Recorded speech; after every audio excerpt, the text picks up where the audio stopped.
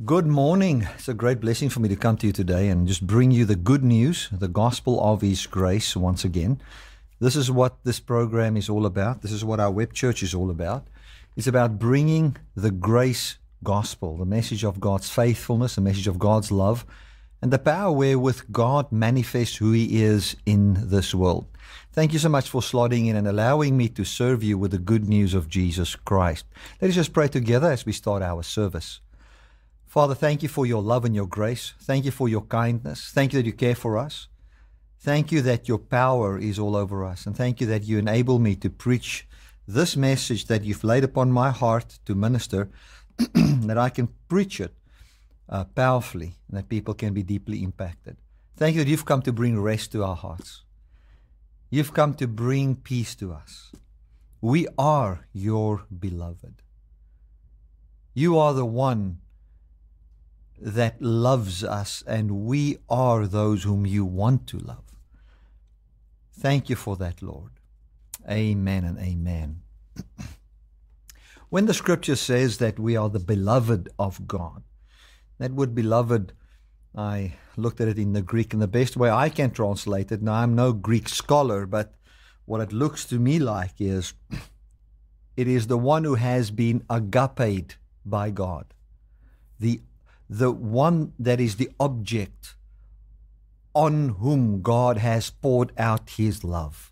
So we are the beloved. We are those to whom the very agape of God is directed. So I want you to say, and just use your own name, and I will use my name, and say the following. Bertie Brits, you are the beloved of God. Put your own name and just say that you are the beloved of God. Now, when you face difficult times and you say that, it has got such a power around it that I've seen on the internet as well, people that say that. It's like your heart goes to rest at the love of God that is directed towards you. So I want to say to you, you are God's beloved. Let's do what John did. I mean, when John wrote in John, he said, John, the apostle whom the Lord loved, talking about himself. So I want you to know that God loves you, that His hand is extended towards you, and that the actions that there is from God towards you is born from His innermost being. It is not something that is just cognitive. It is deeper than that. It is not a decision of the will. I've heard somebody say that love is a decision. And I understand where love is a choice and love is a decision and all those kind of things. But I do believe that narrowing it down just to a decision is just simply not really what it is all about. Love is deeper than that. Love is what flows from the innermost being, the core of God, the one that has been from everlasting to everlasting, and what flows out of Him to bring you forth and share His life with you, for Him to be the source of life to you. That is what it is all about. He just wants to be good to you, and we receive that love from Him. Amen. Now, when we think of a father that truly loves his child, and he thinks of the future of his child, and let's say this person is well off, financially he's made it in life and those kind of things, and he truly loves his children. He says, well, I want to make sure that they are provided for in the future, and I give them everything I have as inheritance. So they inherit the business, they inherit everything. Now, imagine the child says, no, I don't want to inherit this. I don't want what you receive, what you give freely. I want to be a self-made millionaire. But let's say that child is not a very good businessman. He doesn't have the ability to start a business from scratch. He does have the ability, and he has been given the know-how in how to continue to run the business, but to start it from scratch will be very difficult for him. If this child then insists on being a self-made millionaire, what awaits him is poverty and struggles. And the only access unto a life of financial prosperity would then be to humble himself, repent, and receive the gift that has always been given for free. Now, what I've just explained there is the story of Israel for so many years, and I think it's the story of many people for so many years. We have lived in fear, and I think this is what has been driven to people, and that is that one should fear God, make sure you live right before God, and if you don't live right before God, then God will deny you life, and that He will basically be upset with you. Now, if we look at the analogy that I've used, excuse me, if we looked at the analogy that I've used, we can clearly see that the fear of poverty is not, or to be afraid of poverty is not from the Father's side. It is like the prodigal son. He takes his inheritance and abuses it and doesn't use it for what he was supposed to use it, and then messes everything up. And the destruction does not come from the father. The destruction comes from the inability of the son, the wrong understanding on how to appropriate all of that, not being with the Father, being in a place where you stand on your own two legs by your own ability, and where you are also given over to people of another country that doesn't have your best interest at heart, that would like to make a slave out of you. Now, that is, that is something to fear. But it is not that we fear God and that we are afraid of God, and therefore we want to serve God properly because He will punish me. No.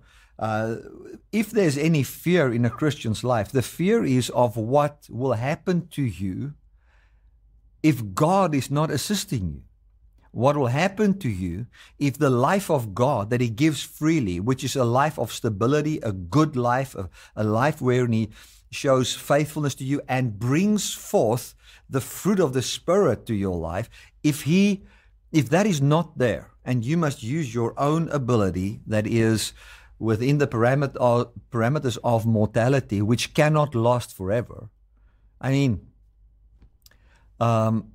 that is what we need to be afraid of. What will happen then? So we are not afraid of God. If there's any fear, the fear is of what will be if we are without life. That is what the fear is. Now, we should not direct that fear to God. So we're going to talk about fearing the Lord and what it means to fear the Lord. We're going to define what fear the Lord is, and then we're going to look at it in the Psalms. We're going to go through many different passages and take the word fear and replace it with what it truly means according to the Psalms, and then let that encourage our hearts. Okay, we're going to start with Psalm 103. Psalm 103, and let's start at verse 11.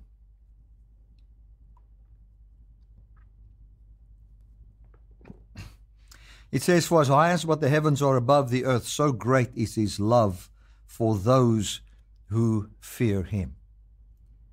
For as high as the heavens are above the earth, so great is His love for those who fear Him.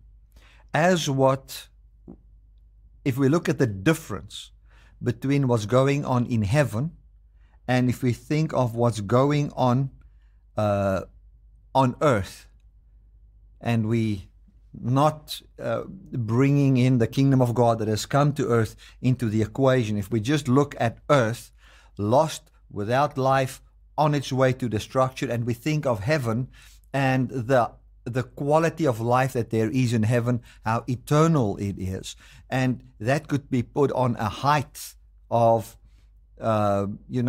distance. You can measure it. The difference between the two, that's how great the love of God is. And that is beautiful, because the love of God covers the distance between heaven and earth. It covers, it's greater, it can reach us. So the love of God, if we think how far you are in whatever your experience might be, and wherever mankind was, separated from God, that distance between heaven and earth, that's how great the love of God is. So that love of God can fit in there and bring a unification between heaven and earth. So that means that God can reach you where you are, in the place where you might experience that you are far from God, or where you feel that I'm just worldly, I'm of the earth, like the earth, my life is falling apart. Whatever you're going through, whatever the gap is, God's love can fill that gap, can reach. It says here that this great love is it's for those who fear Him. So the love that there is, the gap between heaven and earth, is for those, or I would put it in these words, it is on those and manifesting in those that fear the Lord. Now, one might say, is the love of God then not for everybody? Is the love of God only for those who believe upon Him? No. Is the love of God only for those who've got respect for God? No. The love of God is for everybody. It is unto all people. Like the Bible says, salvation is unto all, especially upon those who believe upon Him. It is like a gift. If there's a gift that is for all the kids in the school, the gift is for all, but it's especially manifesting and having its fulfillment in those who take the gift and not say no thank you. So that is what it is. The love of God is for all, and that gap is truly covered in those that fear the Lord. Now again, I want to say, and I don't want you to be afraid, because sometimes people are so afraid when it comes to the fear of the Lord, thinking of end time judgment, thinking of what's going to come, and then we as Christians many times are more afraid than the world. I've seen that. The world, when they think of the return of Jesus Christ, they say, oh, well, that's just a myth. It's not even an issue. But the Christian, when they think of the return of Jesus Christ, many of them, especially those who are focused on their own works and their own ability and the works of the Lord, have I lived right or not lived right, they are more scared. Oh, when Jesus comes, would I have enough works or not? Now, let me put it this way. There are two kinds of people. You get the person that says, well, I'm saved by my works. And you can even find a person that might say, well, I work at a company and you can take my life. I'm not a believer in Jesus Christ, but I do more good than anybody here that is a believer in Jesus Christ. And they can measure, they can check, they can see that I am the one that helps people the most. That's the kindest person in this company. And my life measures up with any person that is a Christian. Now, well, that might be true that you live a very good life, but we are not saved by our works. As you cannot become eternal by your good works. We are saved by grace. And then you get the other person, he's saved by grace, and then he says, well, that means that I will have no good work. No, we are saved from death and the fruit of the flesh, and God then brings forth His life in us. And that is how we see good works. But the foundation of it all is this: we are not saved by our works, we are saved by grace, and that salvation also manifests in our lives. I've made a daily devotional where I've explained it also in this past week, is that we are saved and we are justified, and our justification manifests in our works. Now, let me get back to the message. I think I can just throw this in here quickly in Hebrews. Let's go to Hebrews chapter 7 just quickly. We read verse 14 and 17. Just to make sure you understand this, to explain to you the fulfillment of the law. Verse 11, it says, if perfection could have been attained through the Levitical priesthood, then there would be no need for another priesthood to be established. It says in verse 18, for the former regulation is set aside, the old law system is set aside. Why? Because it was weak and useless. For the law made nothing perfect. So you cannot be made perfect by the law, neither by the works of the law. You can only be made perfect by Jesus Christ, and that's why the old has been put away. So please, when I talk about fruit, never think that I'm saying, well, we are saved by our works. Back to Psalm 103.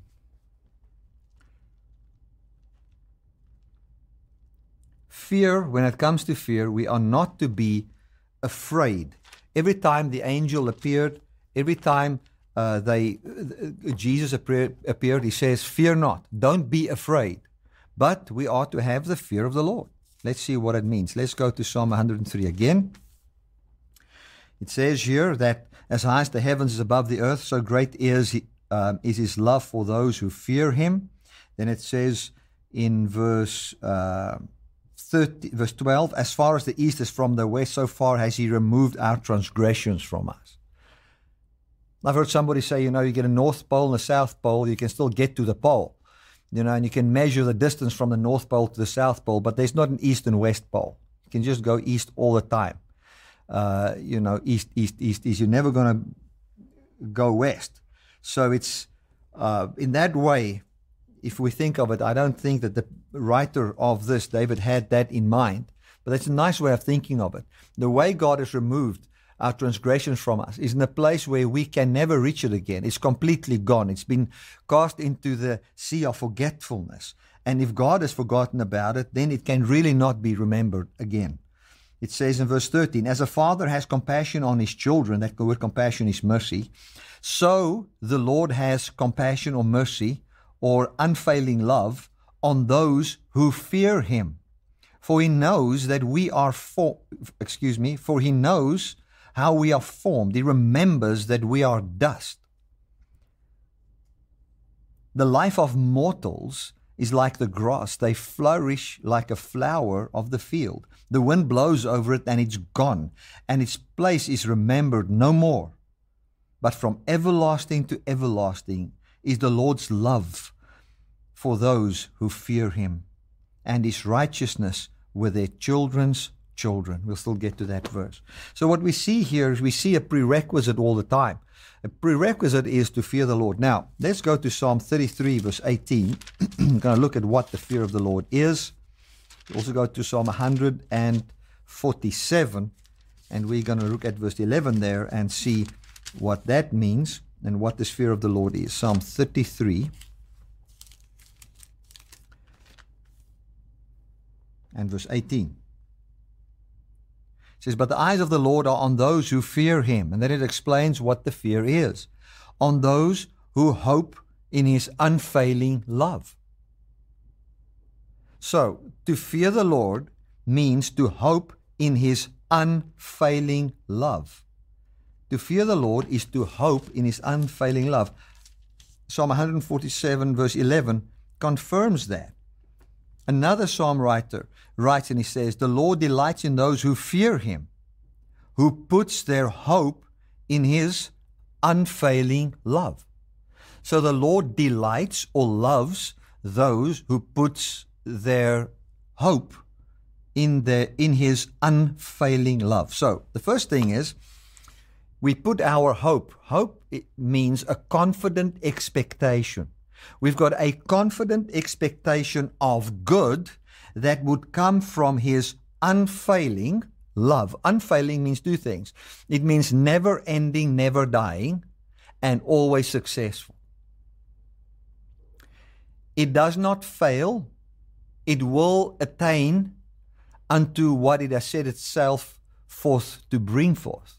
The love of God, his unfailing love. And love never fails means it never ceases to exist. It continues forever. It never ends. It's unfailing. We will find that human ability fails, and that is what we get to in Psalm 103 again. It says the glory of a man is basically like the flower.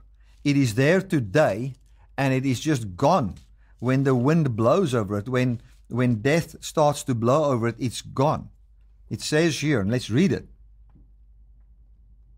God knows our form, and he remembers that we are just dust. The life of mortals is like grass. They flourish like a flower of the field. The wind blows over it, and it's gone, and its place remembers it no more. That very field will not remember the flower, although the flower was so beautiful. The glory of man is not forever, but God knows that. That's why he makes his eternal existence and love available for us, and that's called his unfailing love.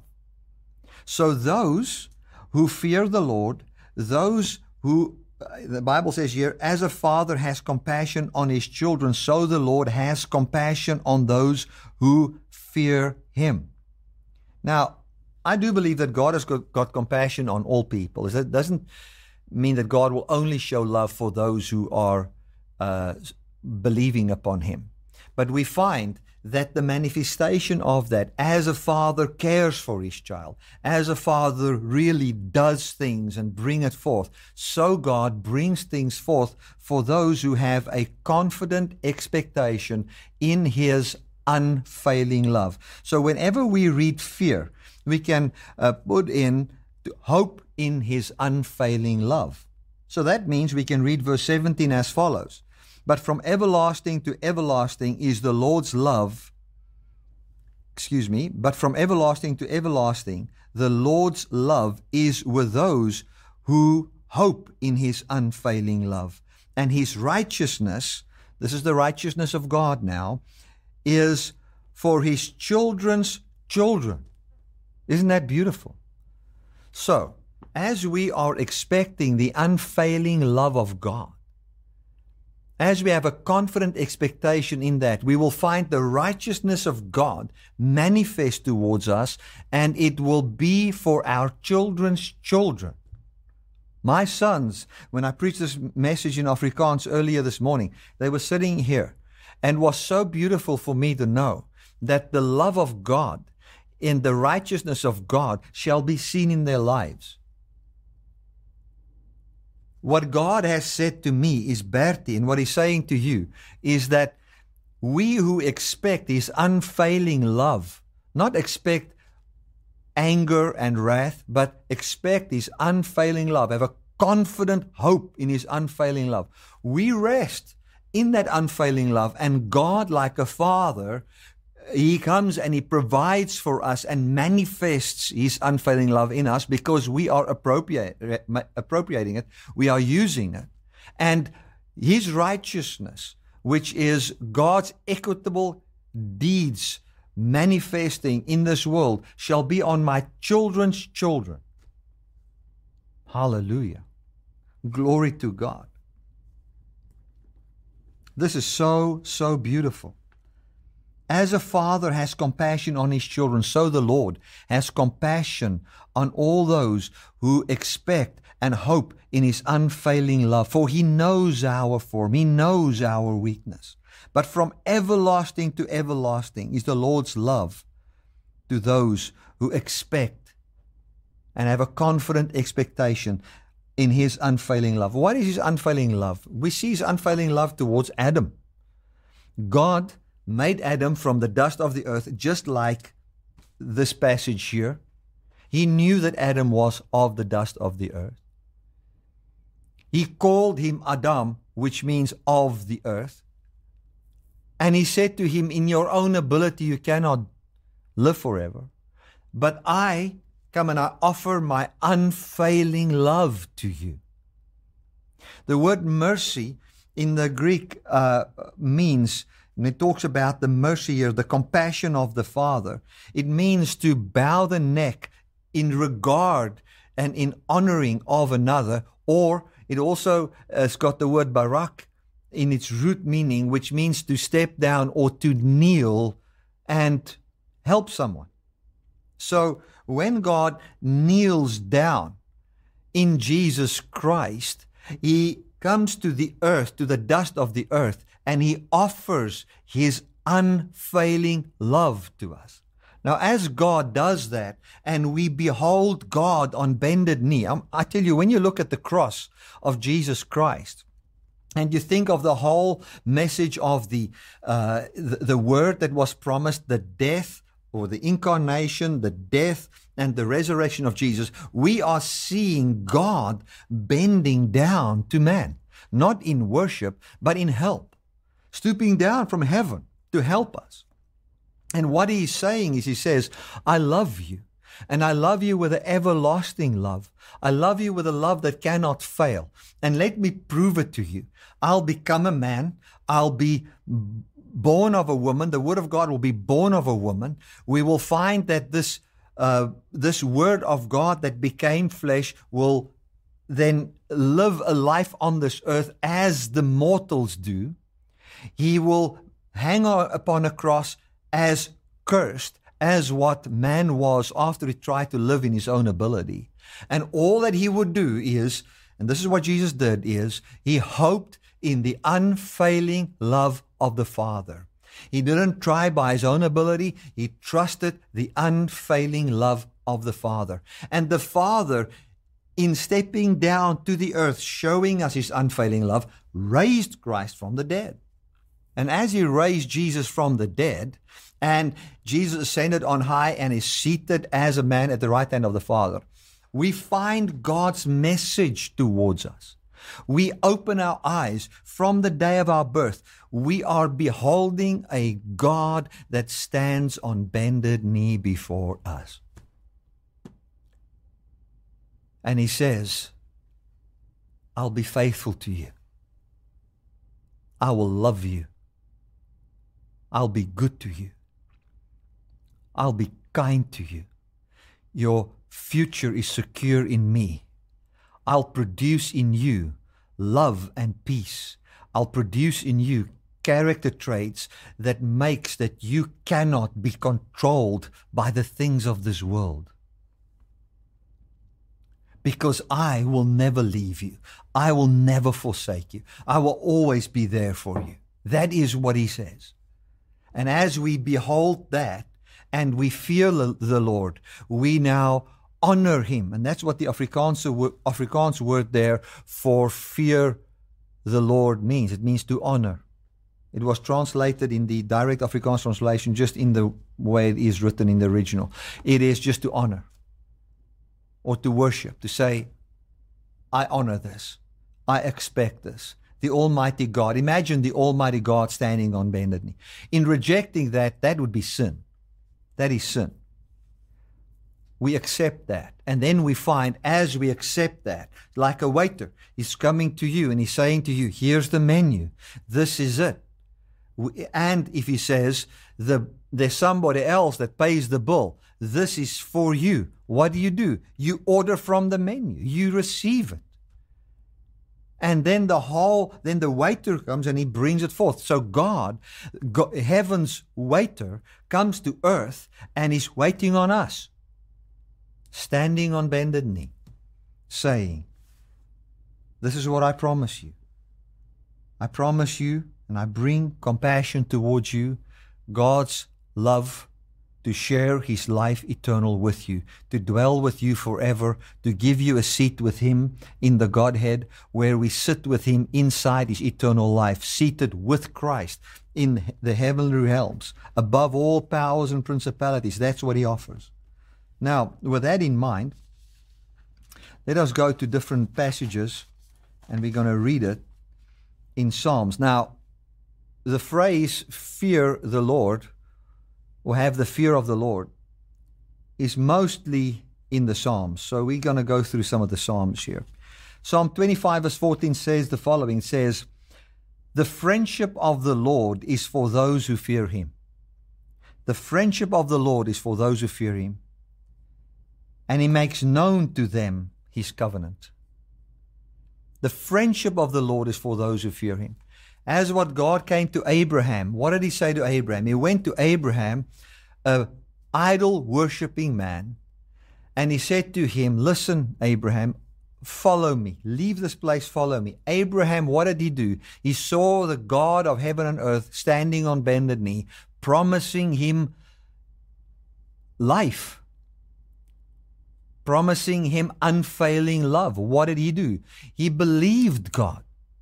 When God promised him, and he said to him, Abraham, I see that as pertaining to your body and Sarah's body, you are just going to return to the dust of the earth. You're going to have no children. But what I promise you is that if you believe me, I stand on bended knee and I'm saying to you, Sarah will be with child. And what did Abraham do? The Bible says Abraham believed God. And as Psalm 25 verse 14 says, the friendship of the Lord is for those who fear him. And Abraham believed God and he was called God's friend. Jesus says to his disciples that you are my friends, for I've told you everything.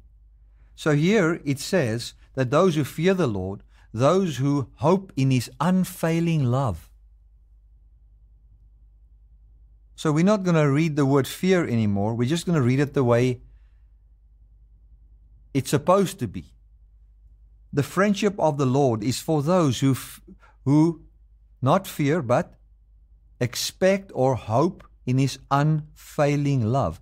He makes known to them his covenant. Psalm 33 verse 8. Let the earth hope in the unfailing love of the Lord. Let all the inhabitants of the world stand in awe of him. So this is for the whole world. It's not just for some, it's for all. And that is for you that's watching this. I know that we are, as an internet church, we are already having our hope in the unfailing love of God. That you might be watching this for the very first time in your life, and you are maybe so riddled with fear, and you're so scared of the future, you don't know what's going to happen. I want to tell you that God says, let the whole earth have a hope in the unfailing love of God. Have a confident expectation in the unfailing love of God. As Psalm 33:18 said, and I'm going to read it again, behold, the eye of the Lord are on those who fear him, on those who hope in his steadfast, unfailing love. The love of God is steadfast. Psalm 34 verse 7 says, the angel of the Lord encamps around those who hope in his steadfast, unfailing love. That's where the angel of the Lord is. It goes on, it says, and he delivers them. He delivers them.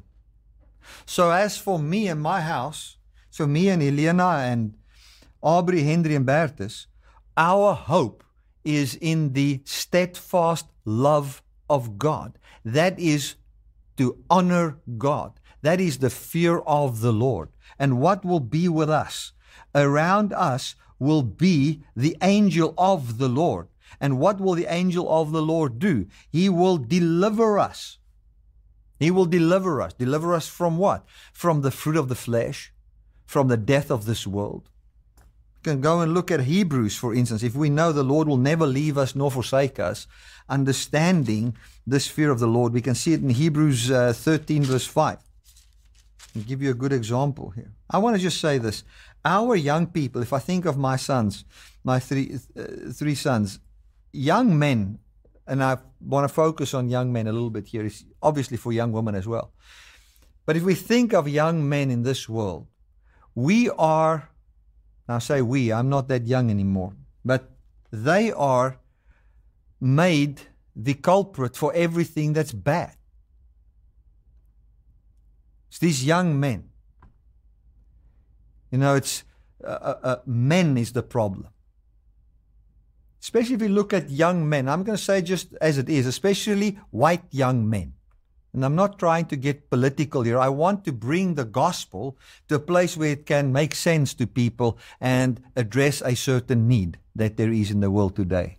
The safest place for young men like that today is in the gospel, in the church, where the church is focused on who we are in Jesus Christ, so that they can know that sins has been removed as far as the east is from the west, that they are a new creation, that their identity is in God, that they can expect the unfailing love, the steadfast love of God, which will produce in them what God has dreamt for them from before the world began, where there can be a proper biblical definition of what family is.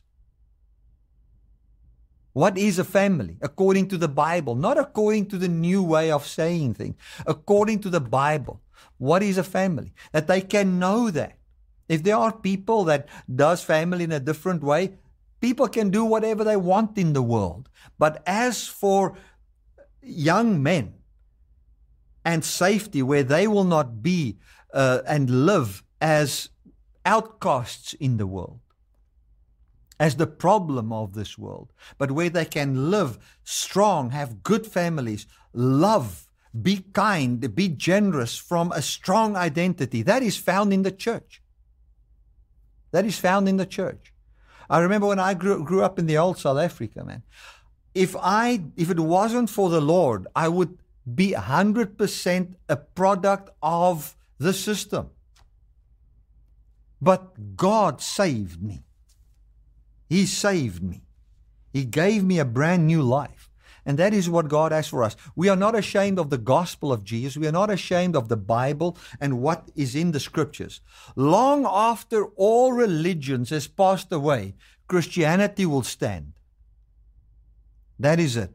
God's love is from everlasting to everlasting. His love is revealed in Jesus, who died and was raised from the dead. And God today stand on bended knee before the world, and He says, let all the earth have their hope in my unfailing love, who is the resurrected Jesus, from where life is born in us, where we are saved, where we find His life, like written in Hebrews. Let me give you a good example. This is something good for young men to understand as well. It says, keep your lives free from the love of money and be content with what you have. Now, how will you ever get that right? Read on. Because God has said, I will never leave you, nor will I forsake you. Can you see the steadfast love of God preached in the area of money here? I will never leave you nor forsake you. As you realize that God will never leave you, He will never forsake you, what will happen is your life will be free from the love of money. Do you know it was for the love of money that Judas betrayed the Lord? That's what took place. Judas betrayed the Lord because of a love of money. We don't want our young men and young ladies and people to have a love for money. We want them to be content with such things as you have. I've seen millionaires living from contentment. They cannot be controlled by the things of this world because they are free. They are free. I know people like that personally. They live from contentment. Why? Because they know God will never leave them nor forsake them. So as you fear the Lord, what will we have? We will have contentment and not the rulership and the dictatorship of this world over us. And our children can be free. The righteousness of Jesus will be on our children's children. As what? As we expect His unfailing love, which is shown in Jesus Christ. Right. Let's go on. We read Psalm 34 verse 7. I've just read this, 34 verse 9. O fear the Lord, you His servants, for those who fear Him have no lack. Glory to God. I can testify of this.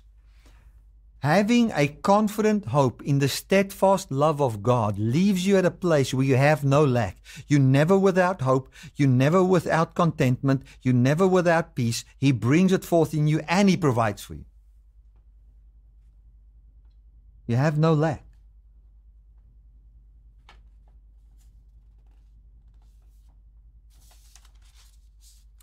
Psalm 145 verse 19. He fills the desire of those who fear Him. He fills the desire of those who expect His unfailing, whose hope is in His unfailing love. That's the fear of the Lord, hoping in the unfailing love. What does He do with Him? He fills the desire of those who hope in His unfailing love. What is our hope in His unfailing love? It's the resurrection. It's a life born from Him. Plus, I want to say this, as we hope in His unfailing love, we find that He will bring forth desires in us. He hears their cry and saves them. He fulfills the desires of those who has hope in His unfailing love. He hears their cry and He saves them. This is so, so beautiful. I've got two more verses. Listen to what he says in Ecclesiastes 3:14. I perceive that whatsoever God does endures forever. Nothing can be added to it, nor can anything be taken from it. God has done it so that people can fear before Him. So what God does in Jesus, He raised Him from the dead. Nothing can be added, nothing can be taken. You cannot add to His quality of life, neither can you kill Jesus. It's impossible. He has shown His eternal life in this man so that we can have our confident expectation from the unfailing, steadfast love of God. Hallelujah. He raised Jesus from the dead so that we can have our hope in His unfailing and steadfast love. I want to say to you, this earth is not going to be protected by the invention of the lithium battery. We need to understand that. Elon Musk cannot save the earth. Neither Joe Rogan. He can also not save the earth. I mean, trying to get back to certain Christian values and logic outside of Christ cannot. You cannot. I mean, if we think of preserving the earth, we cannot save ourselves by doing that. It is impossible. You know, Elon Musk, he will live and he will die and he will be forgotten. Plus his inventions, eventually, given enough time, will be forgotten. Humans are like the flower of the field. They are not steadfast. They do not last forever. We cannot have our young men and women have their hope in the latest inventions and cars and how we're going to protect nature and all those kind of things. No. The way we're going to live and continue is by seeing the resurrected Jesus, what that spells, what that means, and how that comes to the earth. It's like, I was thinking, and I was speaking to Eliana the other day, I've got just 5 minutes, I want to say this in 5 minutes. I was thinking of why do we live holy lives on the earth? Why do we live the way we live? Why are we kind and generous? Why do we consider one another and so forth? If I go to America and I live there, and after a year I find some other South Africans that live there, you will find that at my house I'm going to do things the way it's done in South Africa. The way we will cook our food and those kind of things will be the South African way. That's all we know. That's what I am. I'm a South African, but I live in America.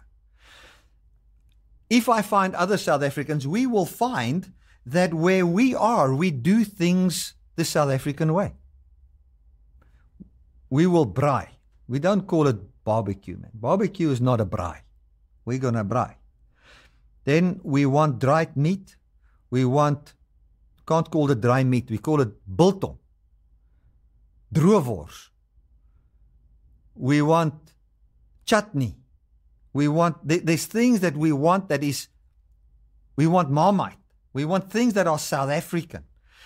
That's what we want. We talk about South Africa. We will clothe ourselves like South Africans. Why? Because we are South Africans. That's what we feel home is. And wherever we are, it will almost be like a small colony of South Africa right there. If we can find enough people, we'll build a city.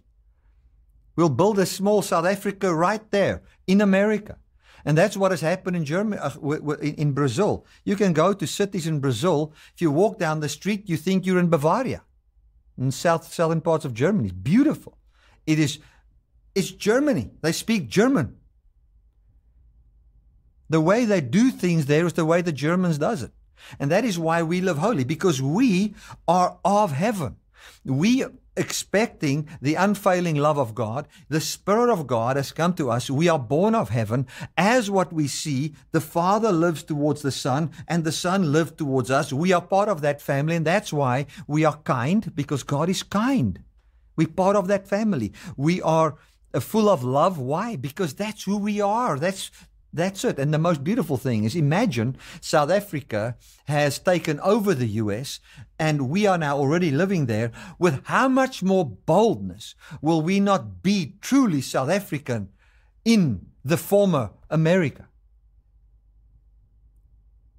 We know that this kingdom is manifesting here, and that is what's taking place on the earth. And that brings good, stable life in this earth. The only eternal, immortal thing that we've ever seen is the resurrected Jesus Christ. And we see that as God bowing down and helping us. I want to end off with this. Ecclesiastes 8:12. Though a sinner does evil 100 times and prolongs his life, yet I know that it will be well with those who fear God, because they fear before Him.